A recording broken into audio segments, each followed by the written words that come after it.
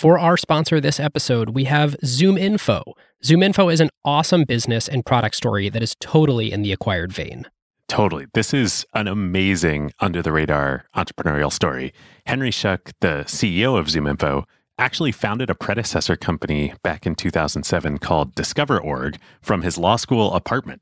They were dedicated to helping sales professionals find the right contacts at the right accounts so they could stop digging for prospects and focus on closing deals. And then in 2019, Discover.org actually acquired ZoomInfo, another big player in the business data space. Yes, they kept the ZoomInfo name, and the combined company has grown way beyond just being a contact data solution. They've actually created this full stack B2B revenue growth platform on top of it. It is super cool. ZoomInfo actually went public in 2020. They were the first real tech IPO after COVID hit, and they have continued to expand their product suite, and they've just done phenomenally well. It starts with the best business data in the world, whether that's company, contact, or intent data, and this data fuels ZoomInfo's actionable insights, engagement platform, automated workflow capabilities, and so much more. It is the single best way for B2B professionals to find their next customer or close their next deal, streamline their operations, and build the best team possible. And best of all, it is all in one place, so your revenue teams can collaborate seamlessly and close deals faster. So if you're in B2B and you're wondering, how can we drive more revenue and who's not? How can we find, acquire, and grow accounts that are looking for our solution right now? How do we make our sales and marketing teams as productive as possible? How do we automate our go-to-market motions to both supercharge our growth and save money? ZoomInfo is simply amazing. They now handle the full revenue pipeline from marketing to sales, even ops, all based on the number one ranked business data. Yes, customers include enterprises like Snowflake, Workday, PayPal, Dropbox, Unilever, and thousands of startup and growth companies, 30,000 customers and counting.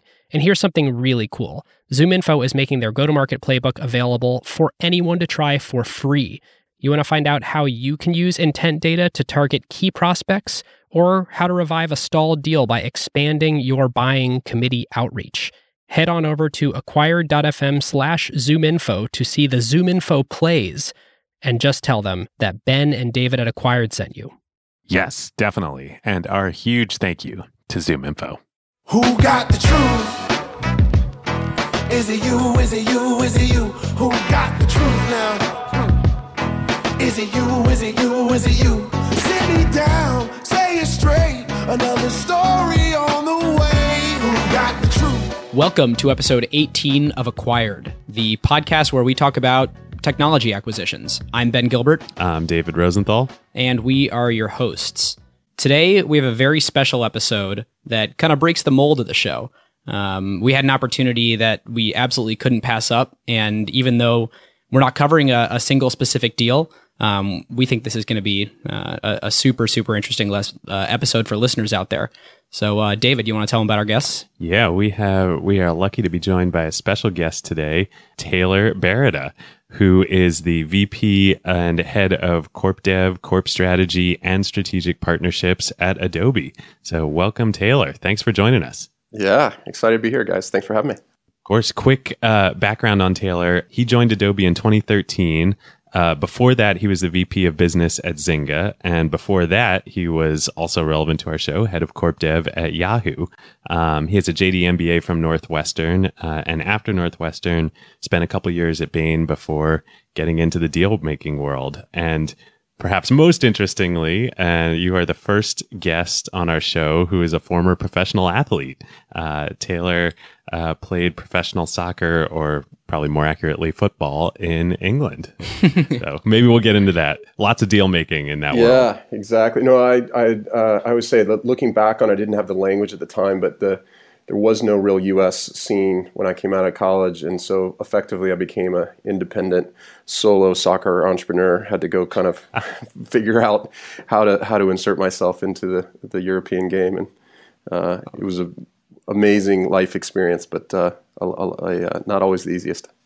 Yeah, man, that could be like a whole separate episode. Probably not of this podcast, but I'm sure it's a cool story. So what we thought we'd do for this episode is kind of stick to our typical structure, but instead, as Ben mentioned, of talking about one acquisition in particular, we just thought we'd use it as a vehicle to, Taylor, get your insights kind of from the inside of being in Corp Dev and how you think about deals and acquisitions as you're going through them.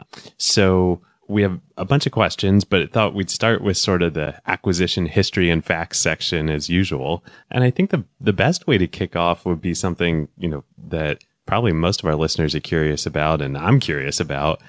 How do conversations typically start between Corp Dev and startups? Either when you're approaching startups or when they're approaching you. What's the beginning of the story usually look like?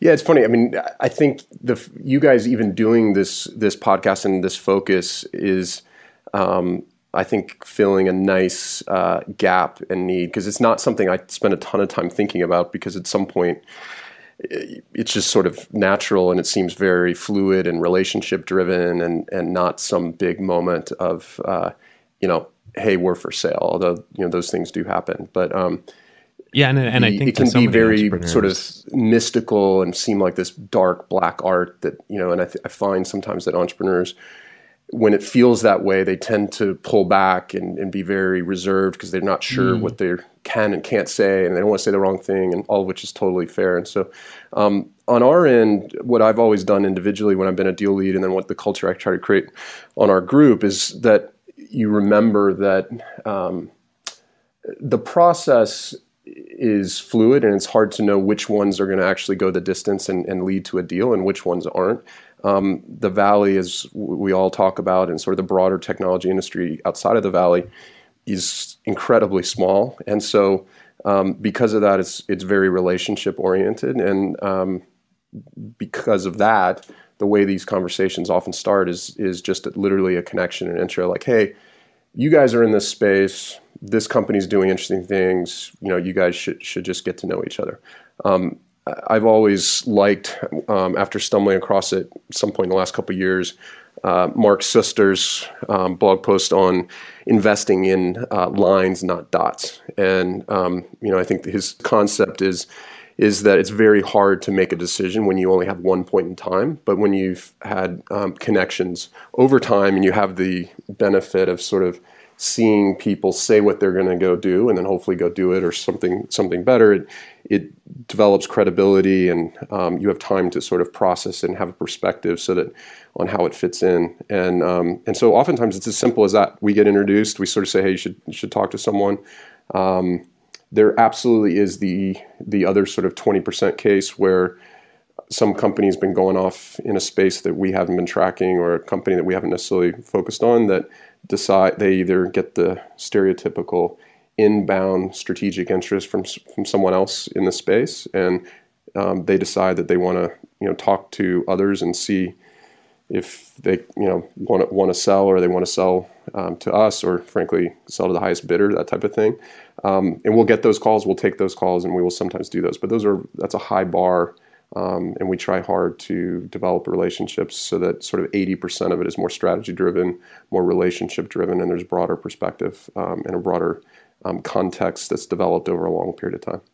Yeah, and in that original kind of introduction, when someone says, hey, this company is a newer company, they're playing around in sort of a similar space or similar customer segment to you guys, what's the context for starting that relationship? Is it a partnership, or is it just like, let's not play any games, we sort of know that there might be some acquisition at some point in the future, or, what's the incentive for that entrepreneur to kind of start that conversation?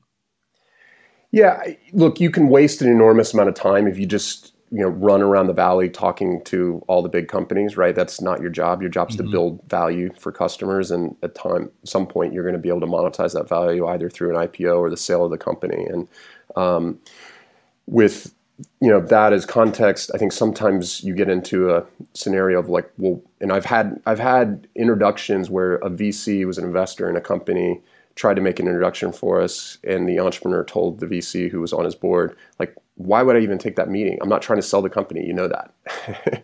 And I've always found that kind of humorous, because the whole point is, it's like the old saying of, when you want money, ask for advice. When you want, advice, ask for money, and that whole thing. It's like if you're like calling us asking to be sold. It certainly can happen, but if your first interaction is that, it puts an awful lot of weight on that interaction and doesn't need to be that way. And I think it also ignores the point which I always make, and when we sort of talk about it over time as things develop, is that if you're smart as a seller, you're going to have a fiduciary duty to get the highest value you can for the business when it comes to that time. So that just is. But at some point, once the deal takes place, you and the team will be working there. And so is it a place where you think your vision can not just sort of go and get parked, but hopefully can be accelerated, and it's not an end as much as it is a beginning? And are they the type of people that you want to work with? Do they see the world the same way? And those things, sometimes you think like, oh, that doesn't matter, we're just going to sell to the highest bidder. And it's like, well, yes, of course we get that. Everyone gets that. But it doesn't mean that you should ignore all other stakeholders, all other factors. And the way you've sort of sussed those out, and frankly, due diligence on us and other places, and try to see whether it feels right, is by getting to know people over time. So I actually think it's best when it's explicitly not around a specific conversation. It's certainly fine if there is a specific partnership that seems very interesting with a big company, but those also can be colossal wastes of time. Every small company thinks that every big company is the keys to the kingdom, and a partnership with them will unlock everything. But oftentimes they take a very long time to get done. Once they're done, they take a very long time to mature. And the ones that are truly game-changing for startups are few and far between. And so it doesn't mean you shouldn't do them. It just means you have to be pragmatic about what you should expect from them. And so if there is a partnership you want, we oftentimes act as sort of a concierge into this wildly complex 15,000 person company, which we sort of know how to navigate. And from the outside, it's probably extremely hard to figure out who to get to if you want to talk about a partnership around one particular product line. So we can definitely do that. But like I said, I think it's best oftentimes if it's much more open-ended and it's just, hey, we're in this space, would love to meet, this VC that we both know, thought we should get to know each other, and, not looking for funding, not looking to sell, but, would love to grab coffee and just talk about what we're doing. It's amazing, as we're talking about this, and even as we were preparing for the episode, like how much this mirrors the process of raising venture capital too. Which, to be honest, I mean, it's an education for me. I never really thought about that, but we coach our companies when they're thinking about raising around, all the time. You're always raising. You're not always closing, but you're always raising because of this very, it takes time to build relationships. And VC investors, as you point out, the Schuster blog post is great about needing to invest in lines, not dots. And occasionally there'll be a dot that, is so compelling you have to invest in, or it would seem for you guys, you have to buy. But it takes time to build these relationships. What do you think, as you're doing that, maybe talk a little bit about kind of the importance of culture and that relationship and the people fit. I know it's something that's really important to you and Adobe. How are you assessing that when you're talking to entrepreneurs? I'd say Adobe, it's uniquely important to us, and we've walked away from, extremely large deals, north of $1 billion, because we didn't feel like the culture fit was there. And part of it just has to do with how we think about what we're doing and what we think has made us an enduring business over 30 years in a really dynamic space. And, the company has morphed from, PostScript and printing tools and things like that, into desktop publishing, and then creative tools, and now into marketing. And now Photoshop itself was an acquisition a long time ago. Yes. Yeah. That's somewhat unique. And then it was, my understanding was it was a couple guys and a product, but yes, the nascent piece was there, and then they built around it. How does that, you talk about the qualities that you look for when you're acquiring someone to be a culture fit. How does that impact the outcome of the acquisition? And is there like anything in specifically that you sort of look for as, okay, this is going to be, this is going to make this outcome financially successful for Adobe because this person has X mindset? Yeah. I think it's definitely related. I mean, I always say, we don't care about winning the press release.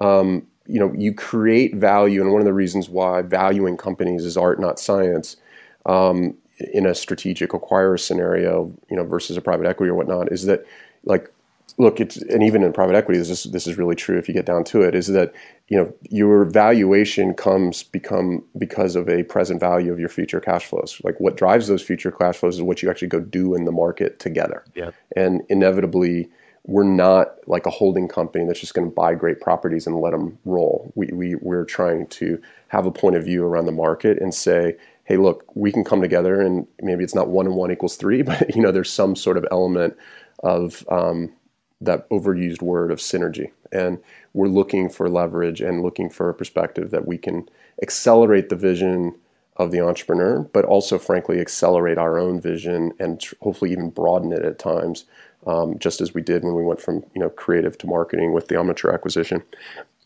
Excuse me. Right. And it's the reason it's so important is that if you have an incredible strategy, an incredible vision, we all know it's meaningless. It's about execution. Like, big companies are no different than startups in that effect. Execution creates value. Strategy is what allows you to have the opportunity to get into that mode, but you got to go do it. And I think the one last thing, and we've touched on this a little bit when we were catching up before the call, is that to me, if I had to pick one hallmark that gives me a sort of good, positive early indicator that we're on the right track, is when I start to see through the back and forth and comparing notes on the strategy and the vision, that this concept of accelerating the entrepreneur's vision around where they're going is there, but that's not the only thing. The other thing is they actually start to embrace the broader vision that we have, and say, you know what, I actually think I can expand your vision, and I want to get in. And if I could work with you guys on that, I could do something bigger. And so, oftentimes you'll see over time that the deals that work really well, and where it particularly works well for the founders or CEOs, is where they end up loving the concept of getting inside a bigger company, and maybe they're really dyed-in-the-wool product people, and all this raising money and all this other stuff is part of what they have to do, but it's not what they love. And all of a sudden they're unleashed and they get to just go do what they want and spend all of their energy there. And so whether it's here or, two of the smaller deals I did while I was at Yahoo, one was for a company called Citizen Sports, founder named Mike Kearns. I founded that company with another guy named Jeff Ma, who's well known from the Bringing Down the House days, and all that from MIT. But so Mike came in and just did phenomenally well. And then another was a company called Into Now that was founded and spun out by a guy named Adam Kahan. And those two guys stuck around Yahoo for, Mike just left about a year ago, and I think Adam's still at Yahoo, and they rose to be two of Marissa's SVPs of product. And these were smaller acquisitions, so it's not like they came in the door doing that. But they had a real passion for sort of online media and where it could go, and sort of not just what they were doing with their product, but what you could do if you applied some of the principles of social and mobile to the broader Yahoo business. And we've seen the same thing here at Adobe, and I think it's a classic sign that that things will work out quite well. It's really cool to hear you talk about that. We had, in one of our early episodes, we had Kurt Delbenny from Microsoft on, and we talked about the Acompli acquisition. And he talked about this very fact that, one of the things that Microsoft is thinking about now in terms of M&A is just what you're talking about the people and the culture fit. Since Kurt's now leading the LinkedIn acquisition, but which is much bigger and more complex. But for Javier at Soltero at Acompli, he's now running all of Outlook, and exactly mirrored these themes. Let's move on. We sort of break acquisition history and facts into two parts, and my favorite part is sort of the stories of the acquisition, sort of is what we've been talking about here. But I bet a lot of our listeners will be really curious about, like, what's the process? Once you've realized that, there's a relationship here that could bear fruit, what are the steps in the process when you're actually working through a deal at that point, from LOI to term sheet to the definitive agreements? what are the key milestones for you guys? And what specifically are you looking for? Is it cool, financial, check, cool, there's no lawsuits against them, check, cool, your product is growing with users, check, those sorts of things? Yeah. Look, you have to, ultimately, you're going to do a deal, if it makes, strategic sense, the technology product fit is there, and the financials you think make sense for your shareholders, right? And for us, the fourth one that I would put that over, sort of cuts across all of that is just the people that, as we've already talked about. So the hard part about the deal is these are all, even though we have a quote unquote process in every large acquirer that is sort of a repeat player, right? And so all the places that I've been and done this role are definitely in that. And, the other ones are people like you mentioned, so Microsoft, Oracle, Facebook, et cetera. Repeat players absolutely have a process, and there's different flavors, and each company has different places where different types of decisions either take place or which parts of the org are responsible for them. So there's definitely a number of different ways to do it. But it's, every deal is its own, sort of perfect snowflake. They're all snowflakes. And so they're deals, and there's unbelievable, correlations from them. And when you get into the granular, everyone has decided we're going to make this happen, it becomes kind of a machine, and the legal side and the diligence side starts to take on a life of its own, and that really does happen. So I would say in general, this is tough because on the outside, particularly if you're not going through a hardcore sort of auction process and have hired a bank or whatever, but it's a place where you sort of think, well, look, we're not really for sale, but they seem to be interested, so I'm open to doing this, but I don't want to sort of waste all my bandwidth and emotional energy and sort of exploring this. How would we do it? So typically, there's usually an early meeting, with someone in the business unit that's responsible for the product area where there is the strategic interest in the overlap, and trying to get an understanding for the product vision, the product technology, maybe a bit of a demo, a little early point of view on numbers. And I think sometimes it can be tough to decide, when do you share what? And I think, we're always fine if an entrepreneur feels like they want to get an NDA in place before they share some financials and things like that. We tend to try to make sure that we kind of have checkpoints. Like, if we get someone who's trying to sort of take a read on the market because they're about to do a fundraising round and they just figure they better think about it and they want to talk to a handful of people that are sort of the logical fits for that business, and say they decide we're one of them, and then, sort of check in with us.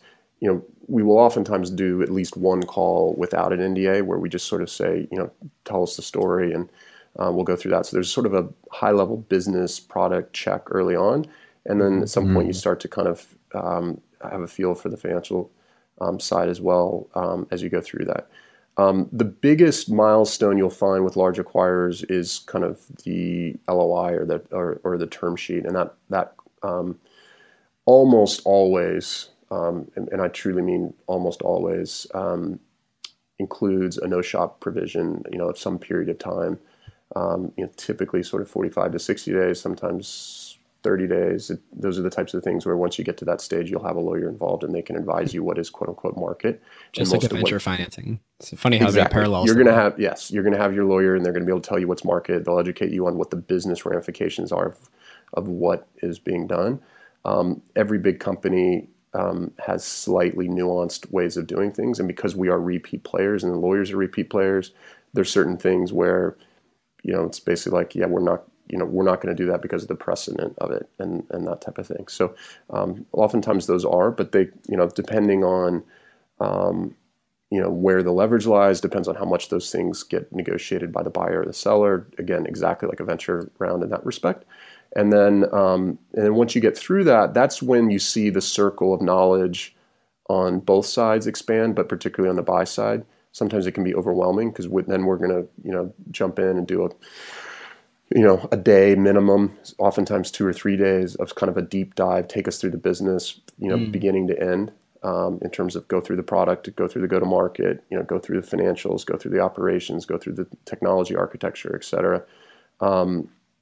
And then, that's when you build out a very detailed data room. And, I think with the super early stage companies, sometimes you'll run into some issues where, they didn't have their house in order. They didn't get good legal advice early enough on. And, maybe they were working with a couple of outside agencies and they didn't have them sign an invention assignment agreement, that type of stuff. Those are, at this point, I saw that more 10 years ago than I do today. I think the breadth of, startup legal advice and sort of, smart, experienced angels as well, certainly the venture community, people tend to have a pretty buttoned up shop, particularly if they're venture backed, and things are pretty clean. But if you're outside of the valley and maybe the company was lucky enough to grow, bootstrapped or whatever, and they kind of just made it all work, every now and then you'll run across things where they didn't have their house in order, and then it's rarely a deal killer, but it usually ends up being something you got to sort of work around. So you drive through that. At some point, you put in place a definitive agreement where our lawyers will put together an acquisition agreement, depending on if it's a share purchase or an asset purchase, et cetera. And you kind of go back and forth on that, and try to get it finalized, and ultimately deals are announced once the definitive agreement has been signed. And then there's a question of, is it a simultaneous sign and announce and close, meaning we signed it, we sent the money, we own it, or is there a split sign and close where we sign it, we announce it, and then there's 30 days to meet XYZ closing conditions before we would actually close. You'll see both. Yeah, and you mentioned throughout all these steps, there was one point in there where the business owner talks with the company they're acquiring and compares vision and strategy and digs in with Corp Dev. How involved is the business owner throughout that entire process? Are they in every single meeting? Are they in that first meeting? Is it the business owner that first contacts that company? Like, what is their role, and what is the role of Corp Dev throughout the entire acquisition process? Yeah, it's critical. So, one thing to know is you can't ignore Corp Dev. In many ways, they're going to be your guide and your partner throughout this. And I truly view it as a much more collaborative thing. If you're going to get a deal done eventually, it's going to be because everyone thinks it makes sense, and you're able to, get together at a valuation that everyone feels good about, right? So, I very much try to make it clear to people, and make sure that our deal leads make it clear that no one can, quote unquote, make you do anything you don't want to do. So that is one thing I think out of the gates to kind of demystify the whole process and take a little pressure off. The relationship with the business owner is critically important. In the language I use, and again, every company has sort of slightly different ways of thinking about this, but I think of it as there's an executive sponsor and there's a business owner. Oftentimes you will see, particularly if a company's kind of got some VC intros and things like that, they will be really focused on like trying to get in to meet the CEO or get to meet the the head of the whole business unit. And I've never been guilty of that. Yeah, and it's fine. Like, and everyone gets it. It's the old thing of come in high and work down and blah blah. And it's on sometimes it can be fine. Other times it can be either off-putting or even sort of counterproductive, in that if you get in front of them too early before the business owner and Corp Dev have been able to kind of frame it and suss out in combination with you sort of your business well enough that then we can effectively translate and help people understand why this is exciting, why this matters. They might take one meeting and be like, I wasn't that interested. And then it creates this uphill battle where Corp Dev and the business owner are like, no. We got to spend a little more time on this. Yeah. This one's interesting, right? And so I've trusting seen this play out. It's so true. So even if you've got like this perfect, hey, my venture guy says he is like golfing buddies and best friends with the CEO or whatever, right? It's just a card I generally just sort of say, play it straight up. Play it open, and then treat the Corp Dev person and the business owner as people that are your partners to figure out whether this makes sense. Not someone who you got to kind of like micromanage the thing, because ultimately it's not like a enterprise software sort of SaaS. You're going into an IT group. They've got a need for a widget. You've got a widget. You're going to sell them on why yours is the best, and then wham, we're done. Like, get it done, right? It's a very subtle collaborative dance where both sides are evaluating each other and getting to know each other. And you can't, I mean, it's sort of overblown to say it's a marriage, but look, you're selling your baby that you put heart and soul into creating. You want to find out if we're good stewards of it, if our visions align, and you should care about those things. It's so funny going back to the parallels with venture. I mean, it just keeps coming up, but like we see companies make this mistake with us all the time is, you know, they come in, they meet with one partner, and, you know, that relationship is progressing at a natural pace. And then, you know, in the worst case, the founder CEO but oftentimes one of the other venture backers or somebody will come in and talk to another partner. And we call it partner shopping, and like nothing will kill a deal faster than that. Yeah. Yeah. And there's less issue with that here because we're not a partnership. There's a natural organizational structure to a big company. But you're still going to somebody you think has influence, but actually has no context on the relationship. And back to that being the most important thing, can totally see how that can blow up deals. Yeah, exactly. It rarely blows up deals. And that's the other thing why I say, like, there's almost no misstep that you can't get over if actually it makes business sense. Right. And that's the other reason why I say getting people in the mind space of like, you're building a great business, like you're going to get the exit you deserve. And we're looking for a collaboration to figure out whether we're the right home for it, right? It's like, it takes all the pressure off, because the real answer is, you don't need to micromanage and overmanage it. Like we do this all the time. And if we're approaching it with that mindset, like we're going to together to figure it out, right? Because the biggest reason people do that is because they're in like value optimization mode. In the back of their mind, they think, I got to maximize value. And it's like, yeah, totally. It is literally in the bylaws. It's your fiduciary responsibility, right? And we get it. And so it's part of that. But if you overmanage that and overplay it at the wrong times, it comes across awkward. And again, if it actually makes sense, you're probably going to recover from it. So even if you do, it's not that big a deal. Like I said, I've never not done a deal, but I've had deals where it was much harder to get there because, you know, someone figured out some way to get in front of either the CEO or some other head of a business unit or something earlier than we probably would have ideally wanted. Or sometimes it comes in that way, and that's fine too. But then it's like, you know, people got to do your job. To bring that whole thread back around to the core question, you know, that you asked, I think it was Ben, the business owner or that sort of head of product is actually an extremely important relationship as well. Like you should have a sense of where, you know, if you were king for a day and ran that business, where would you think that, you know, the startup that you run fits in? And then how do you figure out who's responsible for that part of the business? And that's absolutely just as important a relationship.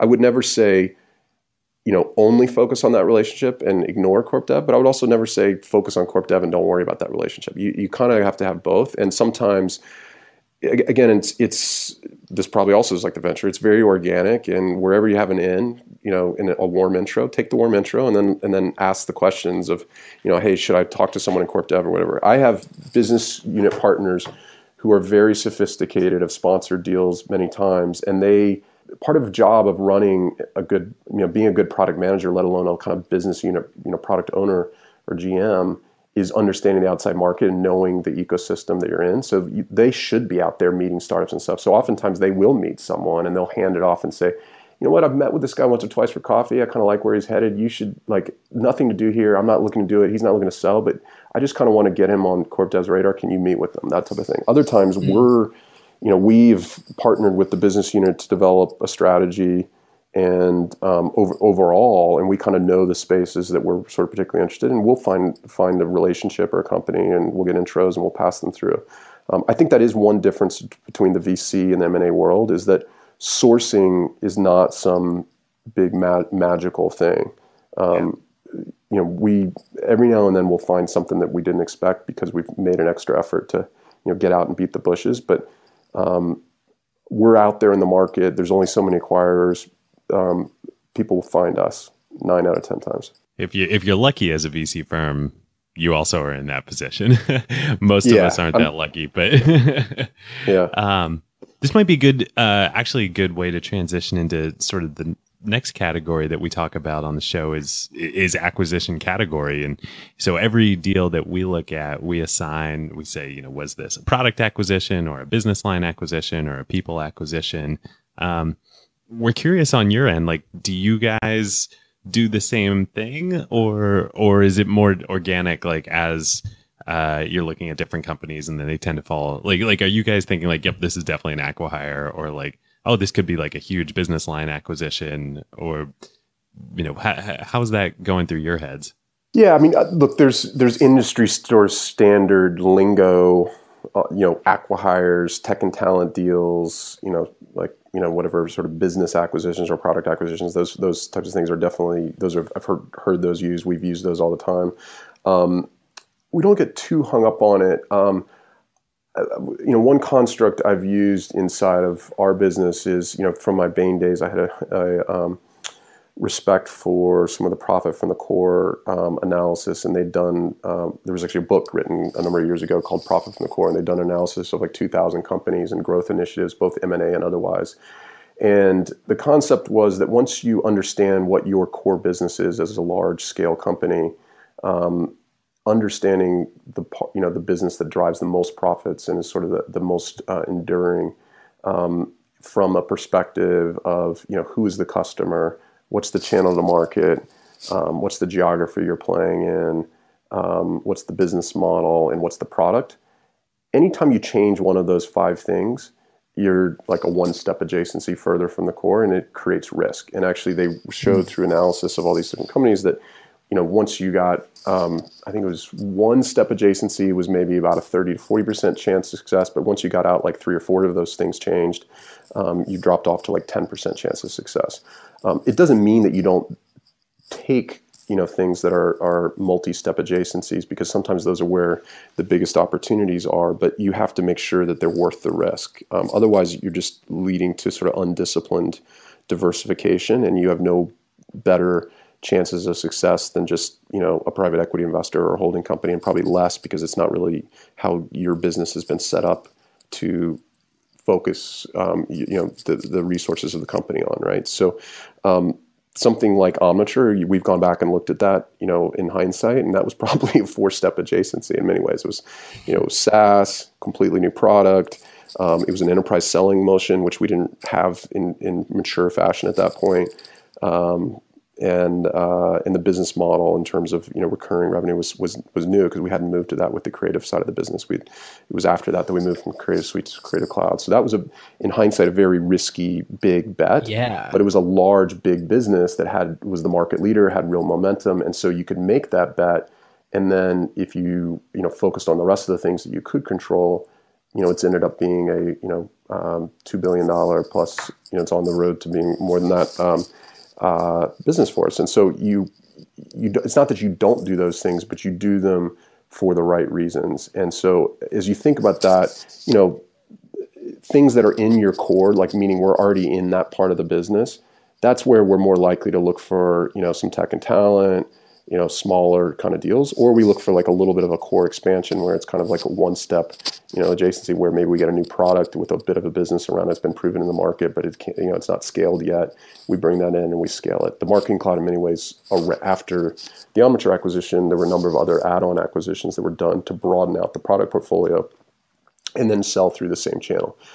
In the enterprise space in particular, you've seen that year after year. Once it's extraordinarily and perhaps not even appreciated how unbelievably hard it is to build a,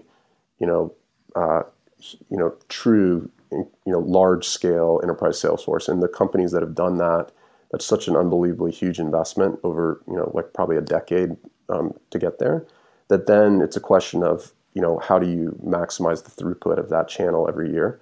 And so finding additional products to put in the salesperson's bag is a big part of it. So on the B2B sort of enterprise side, that's a big deal. On the consumer side, it's a slightly different element in terms, and particularly, all the networks and everything with the social networks and platforms we've seen have changed the dynamics there a bit. But, historically, that was a little bit of Yahoo's original strategy was, okay, we have this portal, let's just keep adding on things, right? That was before my time at Yahoo, but it was, you see the approach driven by the business strategy. And I think that's at Adobe, that's in my personal sort of belief is that it has to be a strategy driven process. And so the categorization of what you're going after is driven by what you're trying to accomplish strategically. Cool. Moving on to our next segment, we always talk about what would have happened otherwise. And it's the part where we try and figure out, if this deal didn't go through, were there other acquirers or, would that company have grown on their own? And I feel like a good question to kind of dive into there is, what percentage of deals that you look at actually end up happening? Yeah, it's very low. I mean, very low. And it's a question of what look at means, right? Right, yeah. We've historically done sort of 4 to 10 plus deals a year. I mean, I think actually the market strategy is our sort of strategic umbrella is big enough to do meaningfully more than that. But we've kind of intentionally focused on a strategy that says we're going to make sure that the ones we do are going to work. And Adobe's, we've had bankers come in and be like, "What are you guys doing? How do you do it?" And because everyone around the valley is sort of saying that the ones you're doing seem to be working, and I think a lot of it is just the willingness to say no, and that starts at the top. And we have a CEO, Shantanu Narayan, who I describe as having founder level passion for. He's been here 19 years. He's been CEO 9. No different than a founder who just feels it in their bones and feels that level of passion for protecting the mission and the vision and that we're going after. And what that means is it's a very high bar on what makes it through the Rubicon of strategy fit, tech fit, team fit, financial expectations, et cetera. And so you have to be willing to say no, and in order to make sure that you get the right ones. You have to be careful that doesn't make you risk averse and not moving quick enough and fast enough. But I wouldn't even know how to put a percentage on it, but I would probably say sub 10%. A lot of things have to align to make a deal happen, both on both the seller and the buyer side. So you're probably looking at that plus or minus 1,000 inbounds a year. I mean, we probably get 2 to 5 emails a day with, "Hey, would you be interested in checking this out?" That type of thing. Yeah. And a lot of those, yeah. I mean, a lot of those, the answer is, and it's probably again no different than VC. For us, it's just like, "Hey, that's not a fit, but appreciate you thinking of us." And we try hard to give quick answers and quick no's if we just don't think it's worth it, and we don't window shop. If we take a meeting, it's because we think it could be interesting. That's awesome. And that's a great lead in. The next segment that we usually do is tech themes, where we look around and we try and figure out, what technology themes or themes in the industry and the world does this represent to you? And I think a really good kind of twist on themes here is how have you tackled M&A differently at the different companies you've been at? And how have you guys taken a different kind of strategic or organizational approach between each one? Yeah. Again, M&A is a tool. I mean, I've always joked that if I ever do something noteworthy enough that requires a memoir at some point, and this stuff makes it in, it would be like, it's not about the deal, right? That would be, there's the whole book with Lance Armstrong back in the day. It's not about the bike. It's like, it's not about the deal. I mean, the deal itself is mechanical, and if you love that world, and there's people who do, and frankly, it's a fascinating, fun world on a lot of levels. If you love that world, I mean, those are the folks that end up in banking, and I have tons of respect for those guys because I think their jobs are really, really hard, and they only get paid if things get done. So, and then they oftentimes get a bad rap, and there's, I think there's a lot of great ones out there, but it's just a tool, and so the question is, what is your strategy? If you sort of tie that back to your core question of like, how are things a little bit different at different companies? I'd say at Yahoo, we were going in a lot of different directions when I got in there. Because it was 08, 09 when I joined, and there was I found at times things were bubbling up bottoms up in terms of people being entrepreneurial and trying to get things going at the business unit level. And there wasn't, we were going through kind of a restructuring, and there wasn't as much of a clear, hey, we got to go do this tops down. And then you would get the inevitable, hey, we got a call and supposedly Google's looking at buying this. And I was like, so, like, that's not a strategy. Like, doing what your competitors are doing is not a strategy, Not a right? So we spent time around getting alignment around strategy. We spent time around locking in the concept of, from a process perspective, of an executive sponsor, so that you got the alignment early, tops down on strategy. And then it made sure that when we were spending time on things, it tied to that. But frankly, I mean, Yahoo had a reputation. We worked hard on this, but it was just a little bit of the reality. At some point of the culture was, we had a reputation for being a little bit slow. And so we tried hard to make sure that we were transparent with entrepreneurs around the different hoops and stuff we were going to have to jump through together, so that they could feel in control of it and we could feel like we were in it together, instead of it just feeling like this monolithic bureaucratic thing. And it wasn't that, but it was just a nature of sort of how things got done and that culture and sort of where they were. And the culture of the company affects the process. At Zynga, I mean, the company had been founded like 3 years before. Mark's incredibly aggressive, dynamic entrepreneur. If he believed it made sense and we could convince him, then we could go do it. So, I mean, I remember working on a deal, and we found out that some entrepreneurs had spun off from one company that we thought was interesting and gone and done something else. And you could just tell from talking to the guy that had been left behind was that the real creative juice had walked out the door. And so it was basically like, you got off the phone and it was like being in a movie. I was like, find those guys, And so someone on the team got them. Someone on the team got them on the phone. We literally, like 2 hours later, we had them on the phone. And I was like, can you come to San Francisco tomorrow? And they were like, no, like, are you crazy? And I was like, great, we'll be there at 1:00. And we hopped on a plane and went down. And it was sort of like, it was this incredible, it was fun because you felt like you were going to go make it happen immediately. It was that type of time in that company. And from a strategy perspective, we were trying, we had the sort of tiger by the tail in terms of, what was happening with social and everything. We knew the categories that we needed to add from a social gaming perspective. You needed to find the teams to go do them because we didn't have enough people in-house to do it. It was that type of voracious growth. And so it made strategic business sense to try to move that fast. And part of it was just, again, the culture at the top. It's just, look, I guess my point is the culture of the company, the strategy of the company, where it is in the arc of its growth will define what process it creates and how it goes about it. And then also what it sort of means. And, at Adobe, we have these bigger arcs that we're working against. And, from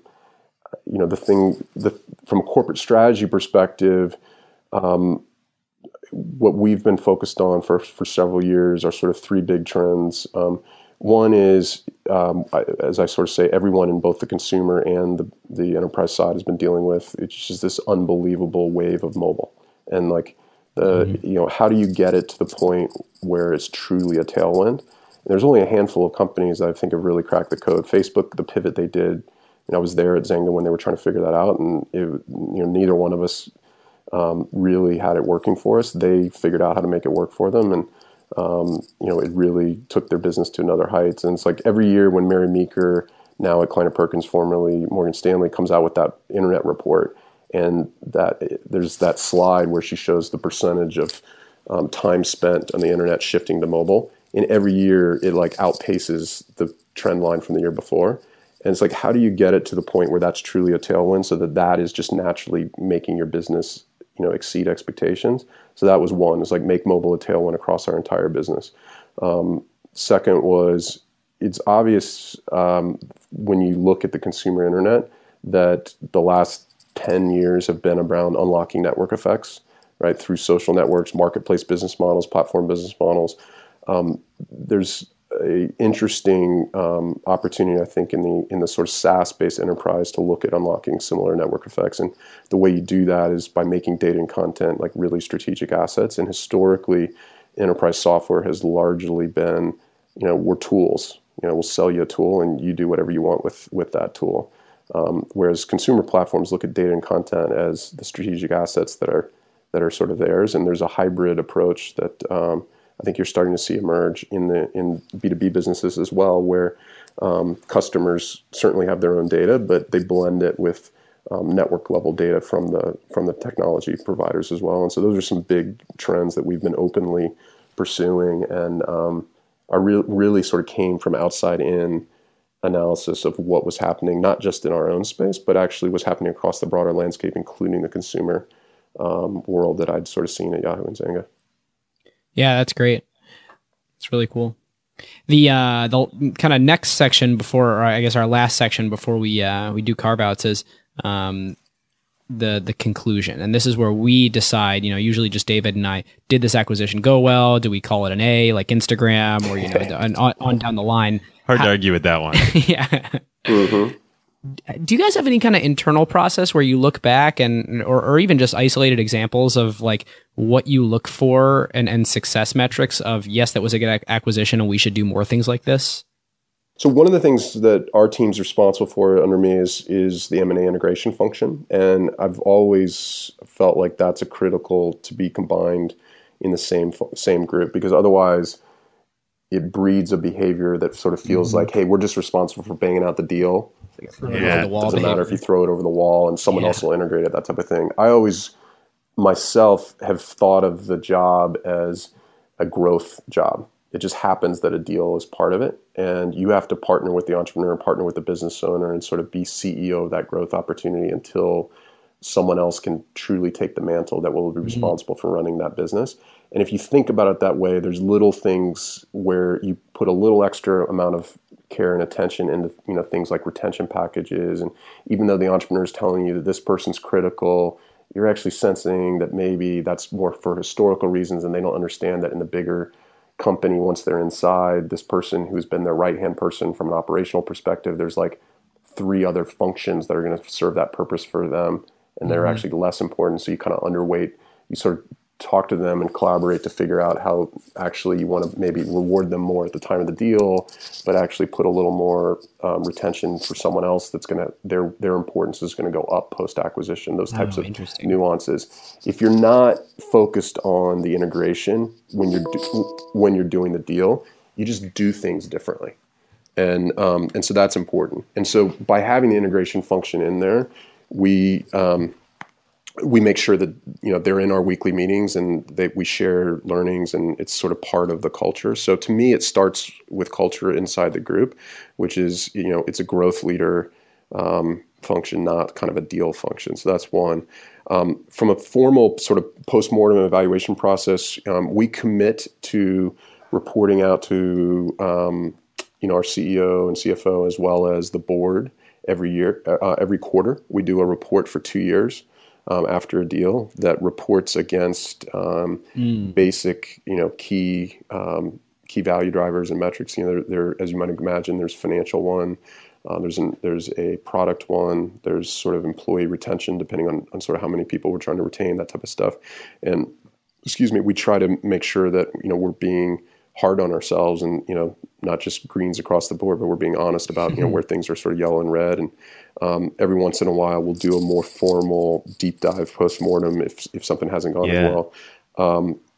Nothing ever. These things are really hard, and as I alluded to earlier with the statistics from the profit from the core, I always joke that in general, this is not NBA free throw shooting. It's much more Hall of Fame baseball hitting, meaning for those that aren't sports fans, it's not 70, 80, 90%. It's probably plus or minus, 30% is not all bad. And our track record at Adobe is actually, dramatically higher than that. Now, every now and then it's like you make lemonades out of lemons where things didn't work out like you expected them to, but you had the right team and the culture fit and the product to build from, and you went in a slightly different direction. And that's okay too, right? And that goes back to why culture fit is important. It says if things go wrong and the market plays out differently, you can still create value. There are definitely companies that have meaningful hundreds of millions of dollar bets that are effectively swing and misses and complete write-downs. And we haven't had that. And I think a lot of it has to do with the culture of focusing on thinking about the long range before you even do the deal. So the post-mortem and the valuation is important, but it's more the fact that you're going to be doing it and that that's what we all care about. And that's what sort of changes the upfront. I love that as a way to wrap it too. That culture is what's going to drive things are. It's interesting to think about back to this analogy with venture, like the happiest day of the next 2 years of your company is going to be when you close that round, like, and then the real hard work starts. And, it's the entrepreneurial drive that's going to keep founders engaged when, life is quite challenging. And I'm sure that's the same, after an acquisition inside the company, and kind of gets back to, if it's not the right culture fit, you're not going to have that drive to keep going. 100%. And it can be sad too, because you see it where, entrepreneurs who sell something and it doesn't fit and it ends up withering on the vine or being killed or dies inside a big company, you meet those guys later, or, women, it's like they can't be more bitter. Right? Yeah. Something they poured their life into, they feel wasn't respected and honored and whatnot. And sometimes, the market plays out differently and they get that, and that's that. But if a big company, through bureaucracy or missteps or lack of culture fit or whatever,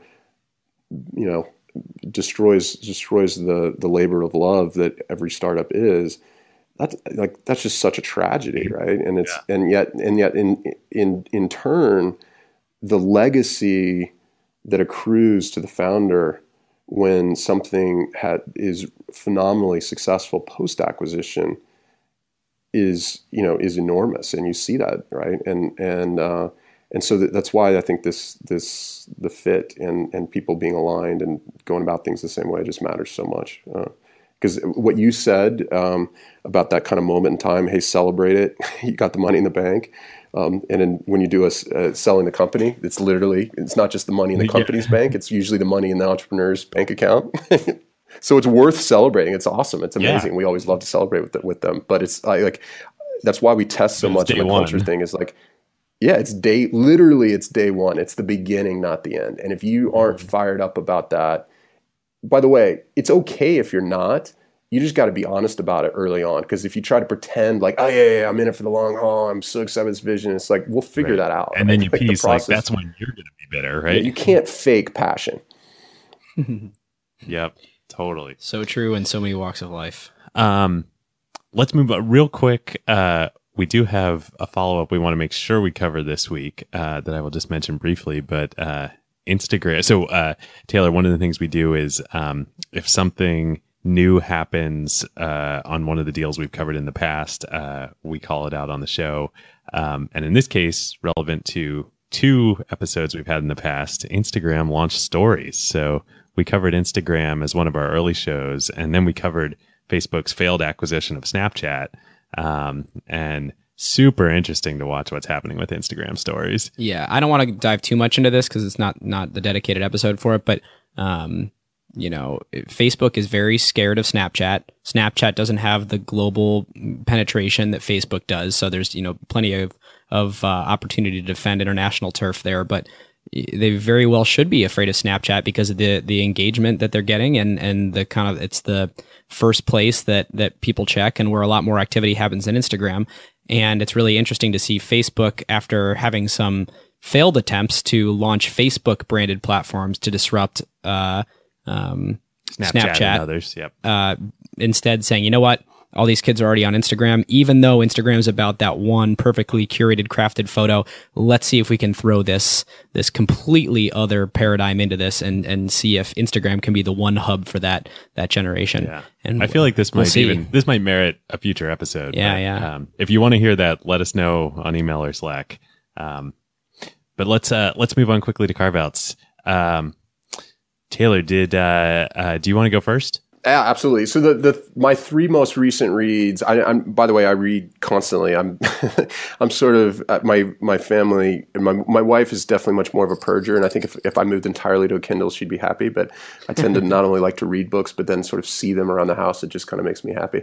I grew up in one of those households, and so it's just part of life and part of sort of embracing everything that's out there to be learned, and I feel like you can never have enough time to get through them all. But the 3 most recent ones I've read and actually loved all 3. One was Mindset by Carol Dweck, which talks about the growth versus fixed mindset. Book. and just phenomenal. And look, the basic concept you can embrace and understand in 30 seconds. It's the concept of, are you approaching life, with this feeling that everything is fixed and you just got whatever talents you were given in life, and that is what it is, and you have to sort of expose those, but not, you don't have a chance to grow? Or do you believe that actually, you have what you have, but it's basically irrelevant, and the question is, what are you going to grow towards through hard work and effort? And what was fascinating by reading the book is when you describe it the way you just did, anyone who's sort of ambitious type A entrepreneur, or like those of us on this podcast are I'm sure thinking, well, I'm a growth person. I'm always trying to get better, and it's great. And I read this book, and it was very humbling to sort of realize that in some parts of your life you were completely growth oriented. In other ways, you had intrinsically and sort of had this concept of a fixed mindset that I have talent in that, or I don't. And so thinking deeply about that for yourself, for your kids, if you're a parent, for your team, if you're a leader, I thought was incredibly powerful. Yeah, wow. I was having drinks with a friend the other night, and he asked me, so are you more of a routine person, or are you like flexible to do whatever? And it was so interesting that, in the work that we do at Pioneer Square Labs, we're super flexible. If it's like, hey, you got to fly down to LA in 2 days because, the opportunity for this company is to meet with someone there, doing that. Or if it's your marketing today or your product today, like all over the place, and schedule changes all the time. But in my personal life, like I need to wake up at the same time and have the exact same morning routine every morning, or else I'm not myself. And it's amazing how different we can be in different aspects of our lives when we think of ourselves as either a routine person or a growth person or whatever it is. And it's not necessarily unilateral across the board. Yeah, no, totally. That actually, that makes me think of another one, which, if you're exploring all the podcasts, and this one is I think literally or near the top of the charts, but I've definitely been enjoying Tim Ferriss's one, and I think his focus on routines and the questions around morning routines and stuff just fascinates me, because I'm probably, there's things where I'm somewhat routine oriented, but there's a lot of things where I rebel against it and don't want to commit to an absolute strict routine. Because I kind of like the dynamic that you described of like being ready for the most important thing and hop on the plane and go do that. And it's fascinating to sort of think about how important routines and systems are to success. That's another one I would flag. I'll before I turn it over, I'll just flag the other two. The second would be Shoe Dog, about Phil Knight from Nike, and unbelievable entrepreneurial journey, and just an incredibly revealing memoir that I really just found illuminating, inspiring, and awesome. But it also, to me, for you, David, on the venture side, it will give you will come away reading this book. You'll feel like you're doing God's work, because I think we underestimate how this concept that capital is almost available from anywhere, and that you guys in the venture community, and actually I have Adobe Ventures under me as well, so we do this here and there, is that where it's like we're competing to be the ones who provide capital to the right businesses or whatever, and it's like there was this point in time where like businesses that are now like changing the world literally couldn't get capital. It was just insane. Like reading this story, and I'm not talking about a short period of time. Like for I can't remember, like 7, 8, almost 10 years. He was like on a shoestring and like trying to get these bank loans. It was just crazy. It blew your mind. So it was that one was phenomenal. David is doing God's work. Let's be clear. Yeah. No. Yes. Yeah, exactly. And then the last would be Originals by Adam Grant. That was just, sort of focusing in on creativity and sort of what are the hallmarks of people, and how do they go about that, and how do you be original, and who are the originals and stuff. And so, as I said, I think one of the fun things about software and internet is it gives a lot of clay for all of us to play with, and you can absolutely be an original if you want to go be. So those three have been a lot of fun. The last probably even 2 or 3 weeks I've kind of churned through all of them. That's awesome. The Originals, I hadn't heard of that. I have to add it to my list. Yeah. Maybe I'll go next real quick because it picks up on a couple of those themes from a disparate angle. We started the episode on a sports topic, so I can't end it on one. I can't not end it on one, given that it's the Olympics right now. And my carve out is, if you haven't seen, everybody's got to go watch Simone Biles, the women's gymnast. God. I mean, this girl is like the most dominant athlete in her sport I think I've ever seen. She makes Michael Jordan look like he's in the D League, would be the comparison.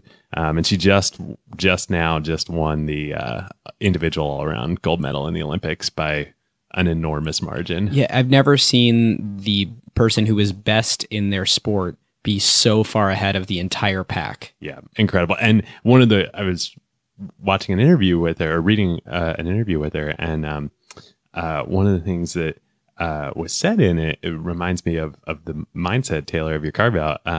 When she was a little younger, I mean, she's still only 19, but when she was a little younger, she didn't really have a lot of confidence in herself, and would say, "Oh, well, I'm not as good as the other girls," and and now that she is like the most dominant athlete that's ever lived in the sport, pretty inspiring. So that's mine for the week. Yeah. Love it.